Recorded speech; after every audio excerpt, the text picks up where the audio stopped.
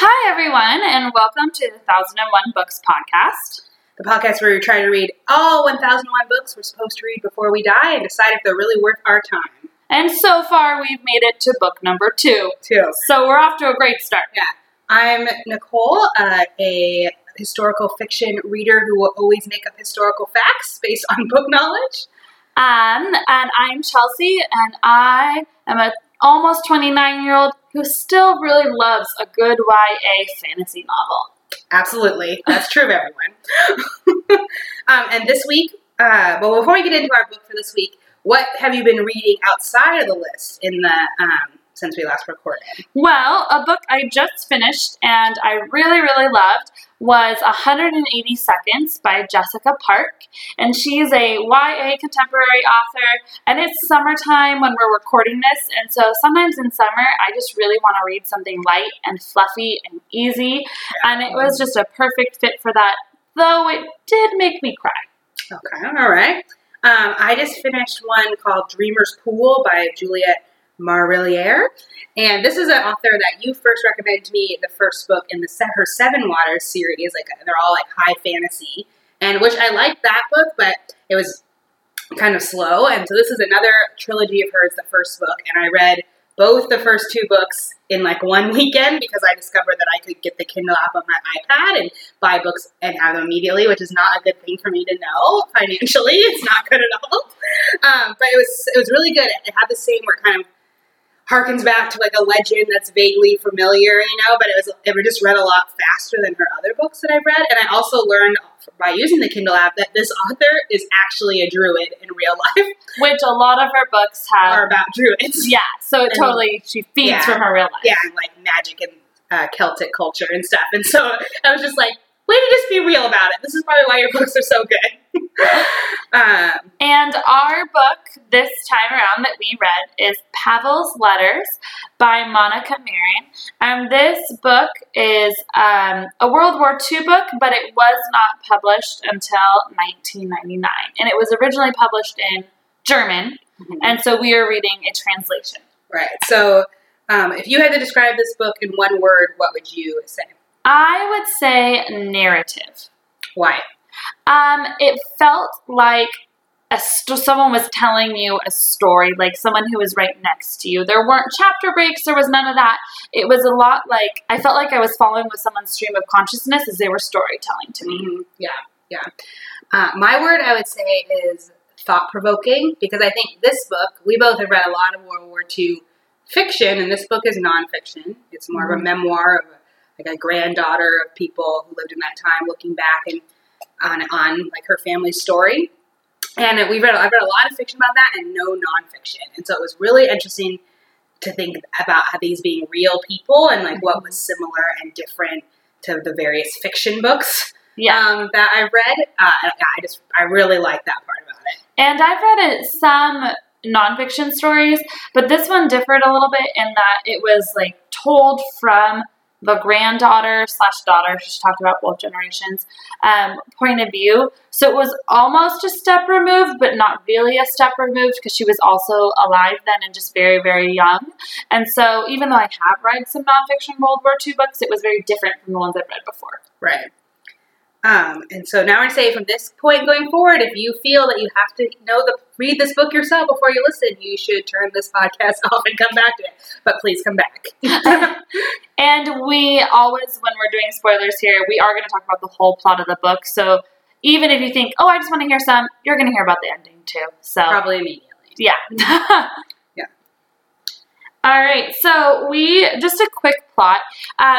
This story was told by Monica Marion, and she is the granddaughter of the man from the title, Pavel. And sorry, I'm probably going to say his name about 10 different ways. That's just how it's going to be. And so she's telling the story of Pavel after he was moved out of his home area in Germany and eventually into a concentration camp. And they're not sure how he died, but somewhere in there he died. And she's kind of reflecting back on that for her grandfather. She's also reflecting back on her mother, Hela's life, and how she experienced the war, the mother did, and how that drew her into communism and the whole Eastern Germany, Western Germany dispute later on. And so it goes beyond the Second World War. That's another thing that's unique about this is that even when you read fiction books that are set, looking back at the war, it's almost always people in West Germany. Mm-hmm. You almost never hear the story in East Germany, even now, like 20 years after the fall of the Soviet Union. You still don't hear that story. So I kind of thought of it as a story, as like the grandparents converted from Judaism and Catholicism to be like Protestant, Protestant, like Baptist, I think. And then the war happens, and of course he's still persecuted for being Jewish because he's ethnically Jewish, even if he's not religiously practicing. And then the mom kind of converts from being Baptist to being communist as her religion, and then the daughter, as the author, kind of converts from believing in communism to being an atheist, and defects from East Germany and East Berlin before the Berlin Wall falls. And then it also kind of talks about how the author's son is the first generation in those like 4 generations of people we heard about who really didn't have an experience that was solely one viewpoint that he went against. He kind of got to... Yeah, he had a more westernized, really, upbringing of choice. Yeah. Yeah. So that's kind of a very brief overview. Chelsea, did you have anything in the book that really stood out to you that you want to talk about? I will look up some of the quotes while we're talking, but I felt like this book was, in one sense, really great for me, and in one sense, not my favorite, because I found it kind of hard at times to wrap my brain around the way the story was told, and that probably has a lot to do with the translation. Because there weren't chapter breaks. It was kind of just told all in one big swoop, all 140 pages, all in one go.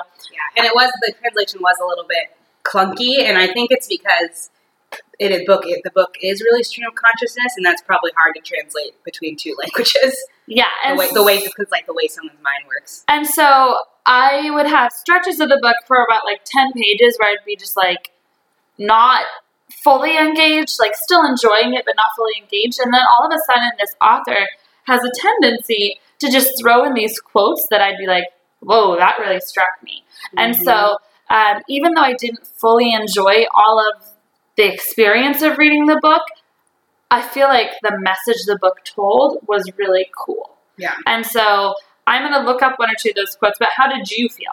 Yeah, I totally agree that I definitely dog-eared some really thought-provoking quotes, and I kind of liked the stream of consciousness as just the style of the writing, because it seemed like that's how, when you're looking back on trauma and you're trying to analyze your family's story, it's really hard to turn it into a book-like plot, right? It's messy, right? People are messy. The true history is really messy, and you don't really know what your grandpa was thinking when he did X, Y, and Z, Even if he was alive when you were alive, you probably didn't ask him about that when you were a kid. And so I kind of like how it's just, you could see that it was just that she wrote this book to try to work out how she feels about her family's story. And I think that's really apparent in the style.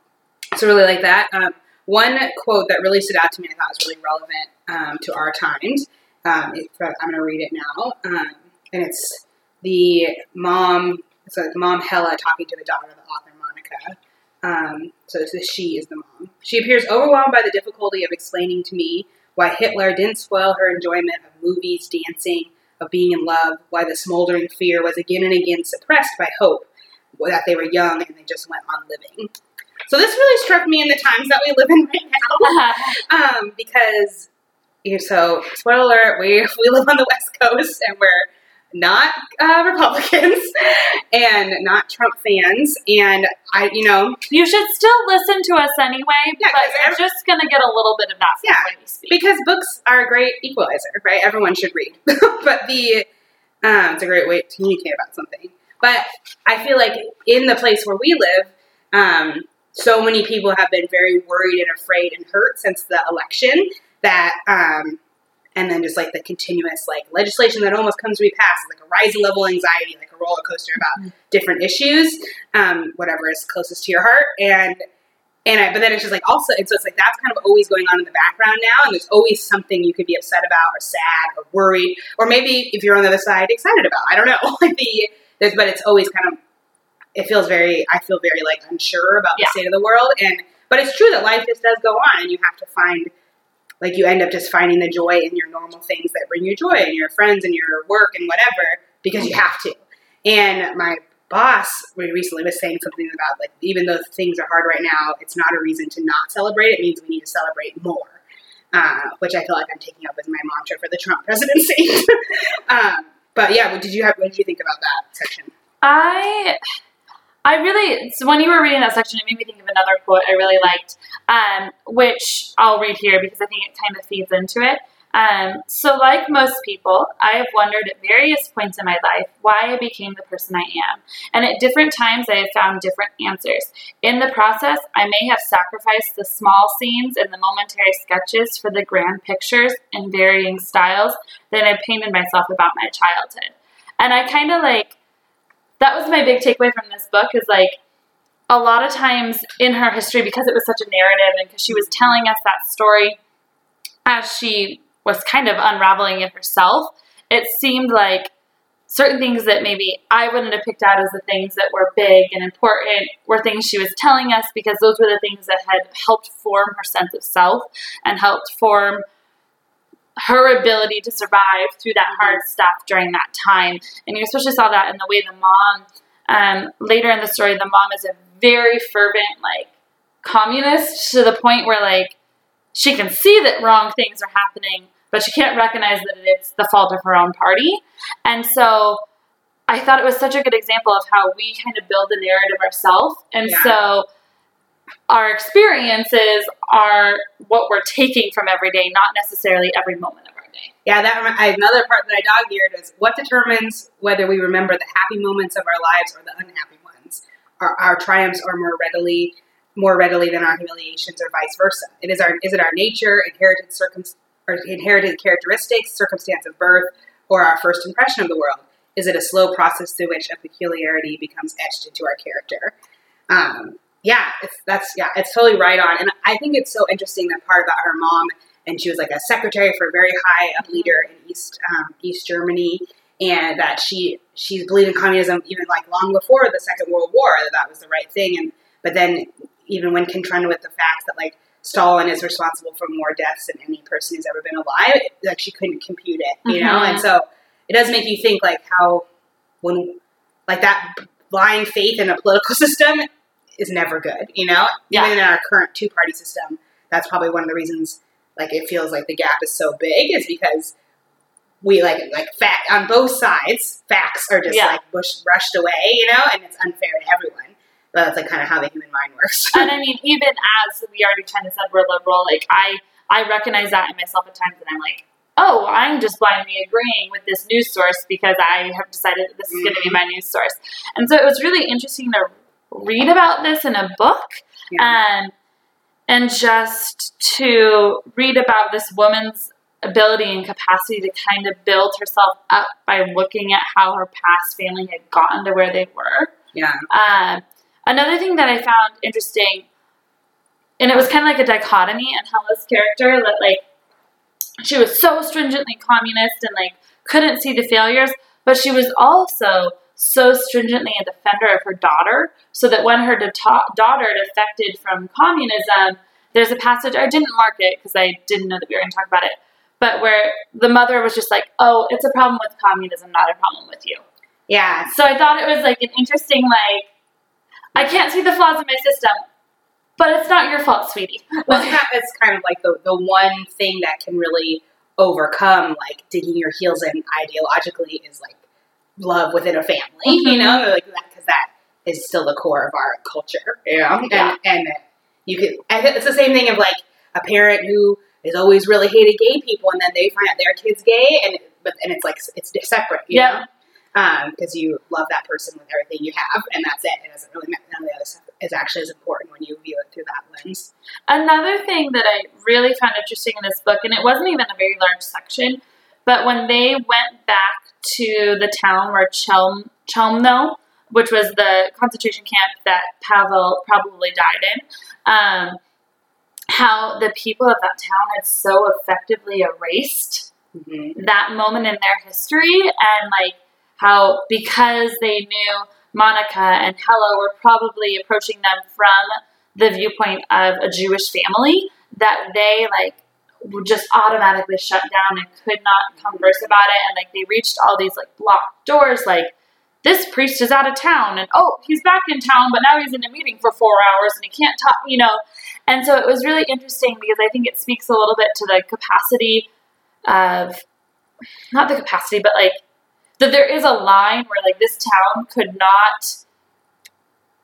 not differentiate between a way to keep themselves thinking that they were like decent people and a way to keep this in their history. And I thought that was really, really interesting. And it was only like a 10-page section. Right. Yeah. They couldn't like, it's so innate that we want to think like, we want to believe like, well, because it's like, you know, it's like if someone does something to you, it's their intentions that count. But if you do something to someone else, it's your actions, not your intentions. You know, it's kind of that like writ large across like the community, which is like, whatever, like it wasn't us, you know, it was other people on the outside, or it was our parents. It's not us that did this. Like, and because it's so hard to own. It reminds me a lot.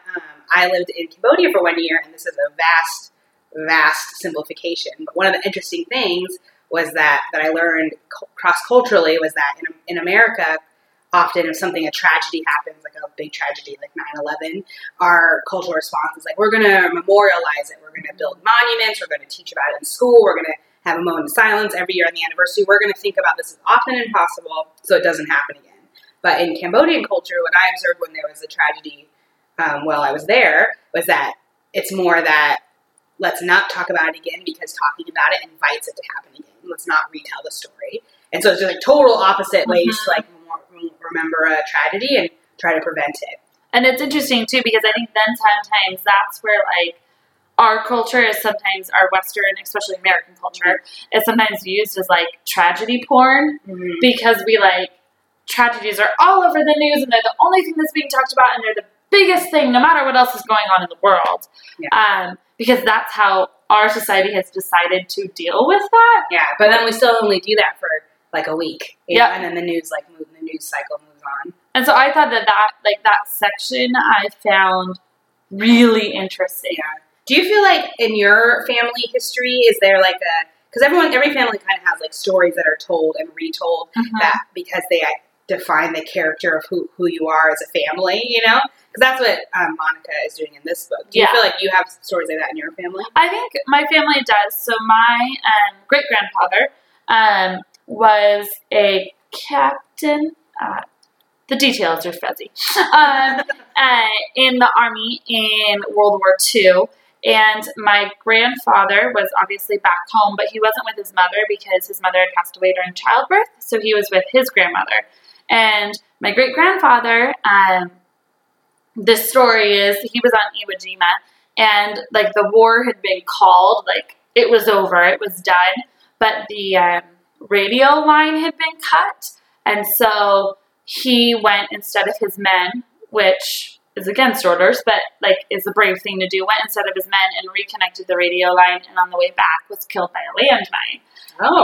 And so then my grandfather has the Purple Heart and the Medal of Honor and all that he got sent because his father passed away. And I think that that's one of those stories that is retold, and I think it's interesting that that's retold because that is such a moment of like bravery and honor that's clearly the thing. Like I'm sure my great-grandfather was not a perfect man, but like that is the one thing I know about him. Yeah, these are the characteristics that we want to identify as a part of our family. Yeah, and so this is the story that is told about that man in our family. Yeah. Do you have that in yours? Yeah, the story, when you told that one, the story that came to mind is that on my mom's side of the family, her dad's grandparents, so my great-great-grandparents, escaped out of Tsarist Russia, or like Russia right around the time of the revolution, because they were Jewish, and the Jews were getting like pushed to have to live in a certain region of Russia, and like there was mass murders and stuff in like those communities, and so they were trying to escape, and also like people were starving and stuff, right? The country is at war, and so they this is like a story that it got told differently to me when I was little because they were trying to hide the gruesome details. I didn't get the full details until we were maybe 17, but that my great-great-grandfather killed a Russian soldier to get his boots because they were freezing to death, and he got arrested, and they had tickets to get out of Russia like in 2 days, you know, to get to the U.S. And so my great-great-grandmother was just like, we have to be able to get on that boat or we won't get out in time. And so she put on a long-sleeve dress, and under her dress she strapped metal rods to her arms, and then she went into the jail and flirted with the guard and cozied up to him and then knocked him unconscious with the rods attached to her arms. I've never heard this story before. And they escaped, and they got to the U.S., and then they slowly worked their way across to the West Coast, and they so their first language was Yiddish, and it's funny because I think the story's told and retold in the sense that the value is that you have to do what you need to do to survive. And I even saw that 8 years ago, my parents had to declare bankruptcy, and they both hustled to do whatever they needed to do to provide and to as best as they possibly could, even in the face of really difficult odds, and it's and similar stories on my dad's side of the family too. It's just that you have to hustle, you have to work for it, and there's and never give up in that process. It's really interesting because it seems as though the stories that are retold are the stories that our families wanted to be part of our family ethos. Because that so much is the thing. Yeah. Which is kind of what she was saying there when she was saying you kind of prune your memories for what is going to be most conducive to you being successful or to building a deep sense of self that you can accept. Yeah, totally. And so, and I bringing it back to the book a little bit, I totally noticed that with how even just woven in and out, she kind of talked about her son.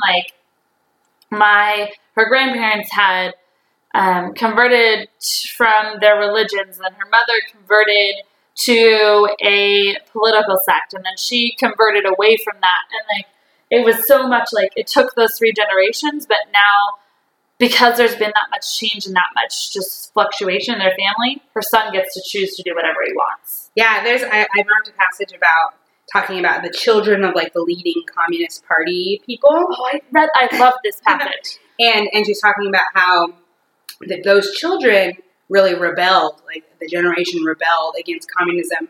And was it due because they had a privileged childhood or insider acquaintance of what communism was really like?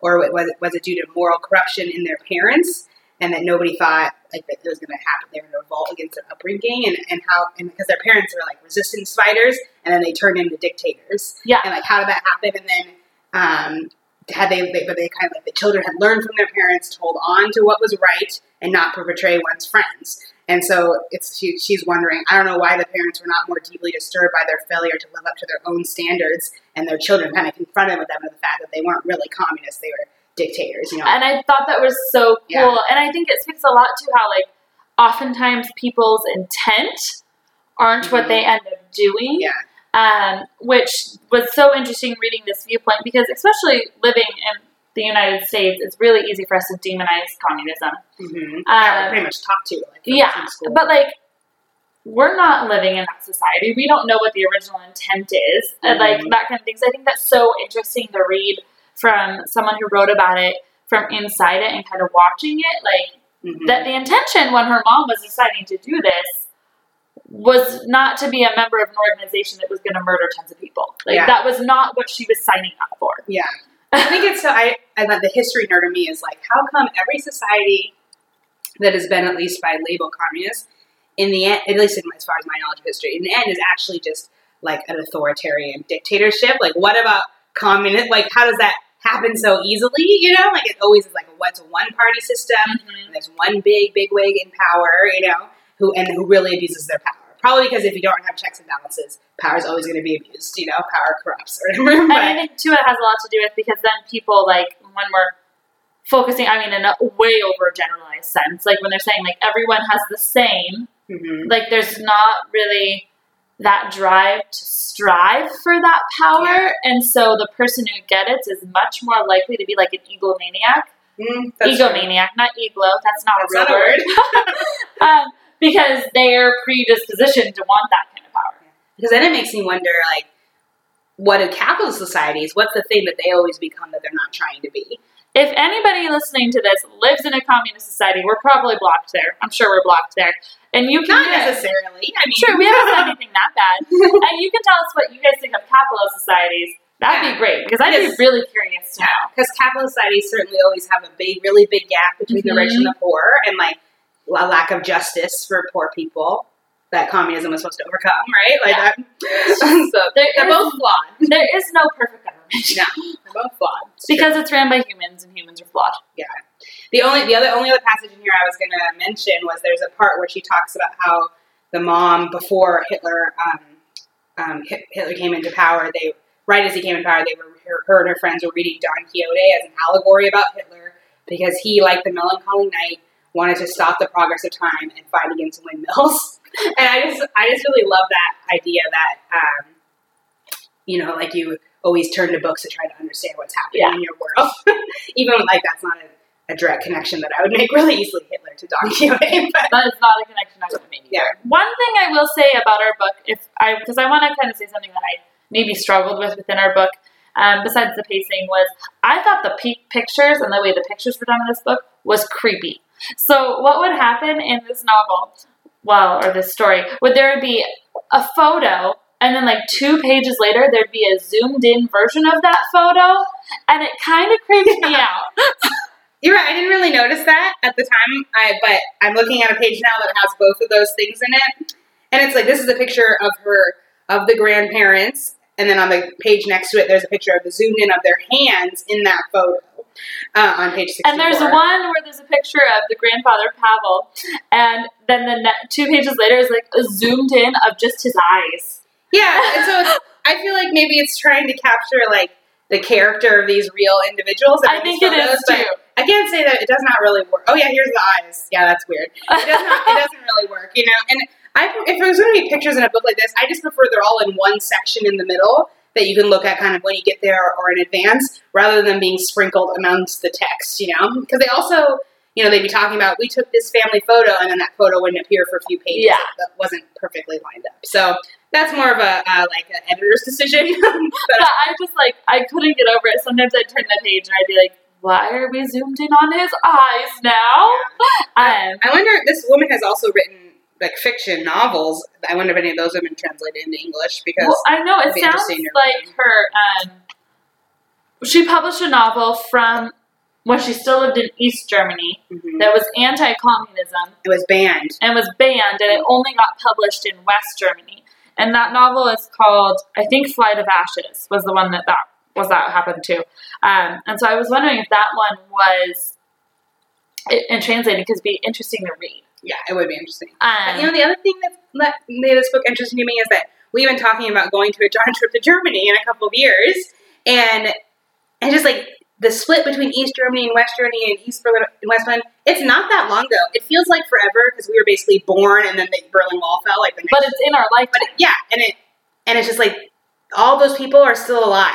All the people that are alive, most of them are still alive. The people that were young and really fought to tear down the Berlin Wall, they're alive now, and they're middle aged. And are they still, rebels? Or I don't know anything about modern Germany, and this book makes me want to know. I imagine it's much like our generation of people who protested the Vietnam War, where they're middle aged now and have just settled into normal Yeah, you're a really big hippie in the 60s, but then in the 80s you just had a family and a job. And I bet that's what happened with a lot of these people, is they solved the problem that they were fighting for, and then they just settled into normal life. Yeah, is what I imagine. Yeah. Yeah, that always made me feel really sad when you're young and you feel like you have a cause but then it's inevitable that you just get really settled. I really don't want that. It's interesting because I find that comforting.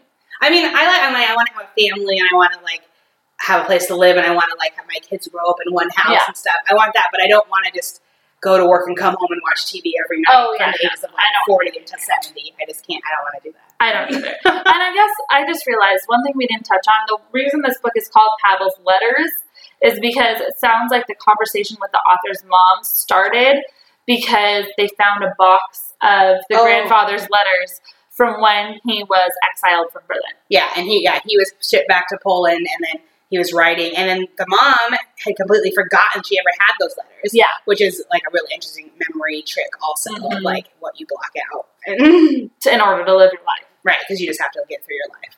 Yeah. So, I just thought we should touch on that before we moved on at all, because I realized we hadn't. Yeah. Okay, so now we get to answer the question, do we think that this book should be on the 1001 Books Before You Die list?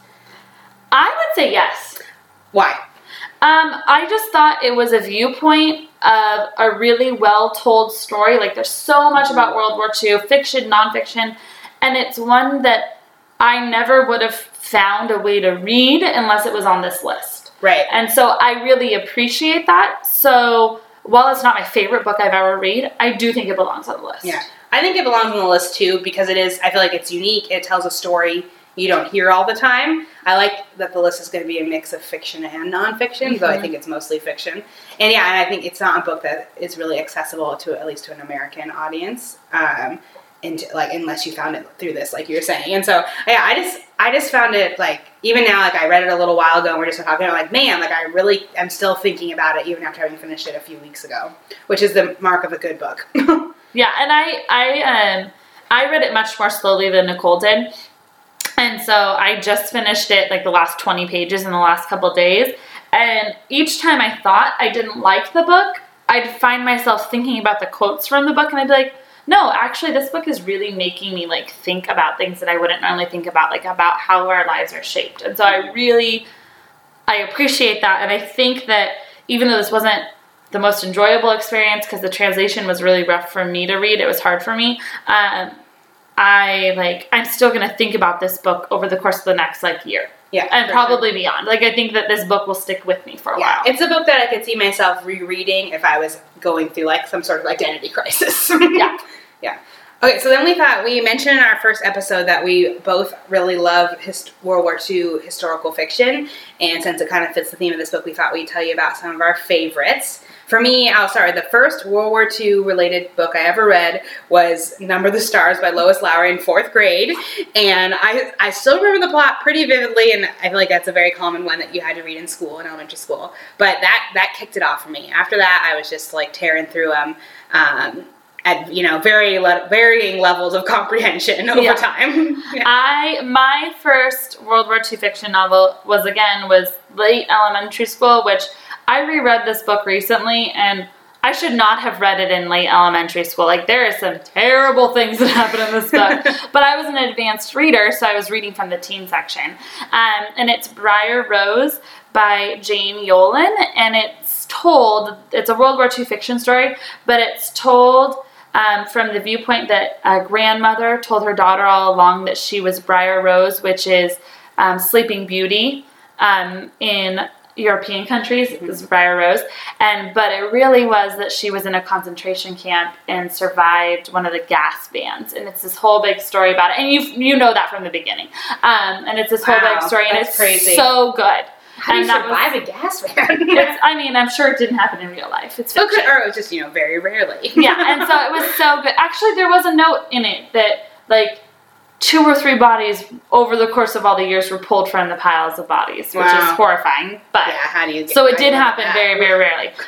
So that book was my first World War II book, and I quickly moved on to Anne Frank, Mr. Floyd, I doubt you ever would listen to this, but I definitely stole your copy of Anne Frank and still have it.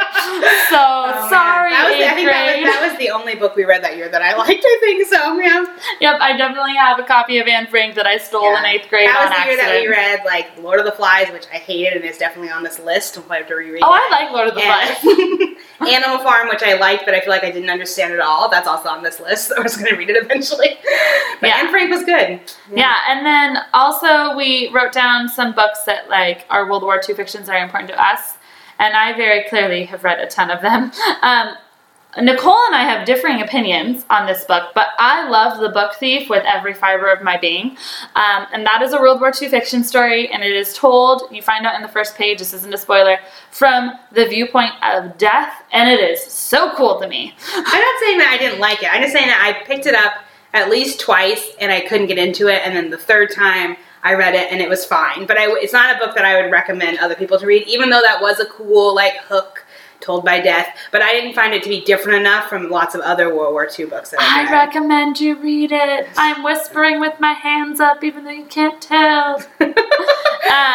My most favorite, really recent, I think it was on like 2 years ago it came out, was All the Light You Cannot See, which was on the New York Times bestseller list forever. Mm-hmm. And that was just, I feel like that was really good. I think it took like a lot of the factors in lots of books I like and put them all in one book. Like it just fired on like all cylinders for being like having a good like love story, a good understanding of the war, like really believable characters, you know, like the whole deal. And then I have 2 other ones that I really liked. Or 3. I really have a lot. I'm sorry. If you're looking for book recommendations and want to cry for days, I'm always your girl. I also really loved... So Codename Verity is a very popular series right now, but Codename Verity was not my favorite of that series. There's a follow-up one called Rose Under Fire, which is also, they're both set in World War II. They're set with female pilots, so they're really good female protagonist kind of novels. And so they're both ones where you can't really talk about it with spoiling it, but they're both really good. I loved Rose Under Fire. And then I also love Night by Eli Wiesel. And that's classic. A trilogy, and it's a classic. It's a trilogy? So short. Yeah. I didn't know it was a trilogy. I only read the first Night, Dawn, Day, or Dawn is one of them, and it tells his story of going to Israel after. All right. Interesting. It's really interesting. I've only read 2 of the 3, but I love that one as well. And that one is fictionalized, but also based in reality, so it kind of mirrors that line between fiction and nonfiction. Autobiographical. Yeah. And so that was another one that I really loved. All right, should we draw and see what we're going to read next? Yes, we should. Okay, here we go. And our next book is For Whom the Bell Tolls, one that I've actually heard of out of all the books on this list. So this is what? This is Ernest Hemingway. 1920s. Have you read any Hemingway before? I think I have, but I can't remember what book. I feel like we may have read like an excerpt from The Old Man of the Sea in like 8th grade, or maybe 10th grade. But that, I definitely, because what is it? Like Farewell to Arms, I haven't read that. I haven't read this one. There's another one that's really famous too. But yeah. This will be interesting. Sun Also Rises. Sun Also Rises. I haven't read that. 1920s authors are not my jam. No, they're usually like pretty misogynist and really dense prose. I know that Ernest Hemingway, I think he writes more about World War I and the follow-up from that, though. I'm fairly certain, at least in some of his novels, so that could be interesting. I'm pretty sure he like worked as like an ambulance driver in World War I, and that like inspired a lot of his novels. I think that this one, For Whom the Bell Tolls, is about the Spanish Civil War, and like bullfighting. I think it's about bullfighting. I don't know where I'm getting that from. But I think that is what comes to mind. Bullfighting and the Spanish Civil War is our predictions. Yeah. We shall see. I'm pretty positive about that. I'm pretty positive. But it'll be interesting. I know this is a pretty long one. Yeah, and it'll be our longest by far, because both of our books so far have been fairly short. Yeah, less than 200 pages. So book number 3, we're really going to try and ring it in with one that we're not super excited for. But it is a really famous, recognizable title which we haven't come across yet, and it's one that we haven't read that is recognizable. True, yes, because we've read many of the recognizable ones. Yeah, which is like 50 out of 1,000, but still. It's going to be a long haul, listeners, a long, long haul. But we're going to enjoy every second of it, Chelsea. And something we were thinking of while we thought of, this is jumping back, but I just wanted to say it. When we do the section where after we talk about the book and does it belong on the list, where we've just talked about like our reading style and our favorite World War II books. If you ever have any bookish topics that you want us to talk about, please share it with us, which leads into our social media. Yeah, you can find us on Facebook and Twitter at 1001bookspod, or you can email us at 1001bookspodcast@gmail.com, and we'd love to hear all of your thoughts. And you can also rate and review us on iTunes. It'd be super helpful. And we currently are recording this. We're pre-recording some episodes before we release them, and we have a follower on Twitter that is not us. Yeah, she might be a bot, though. We don't know. We don't care, though. If you're listening, one follower, even though we haven't tweeted at all, we appreciate you. We were really excited. When this podcast makes us really famous. We're going to look back at this and just laugh at our innocence. It's going to be great. So I think that's it for today. We will be back to talk about For Whom the Bell Tolls, and we hope you come back and join us as well. Yeah, happy reading. Yay!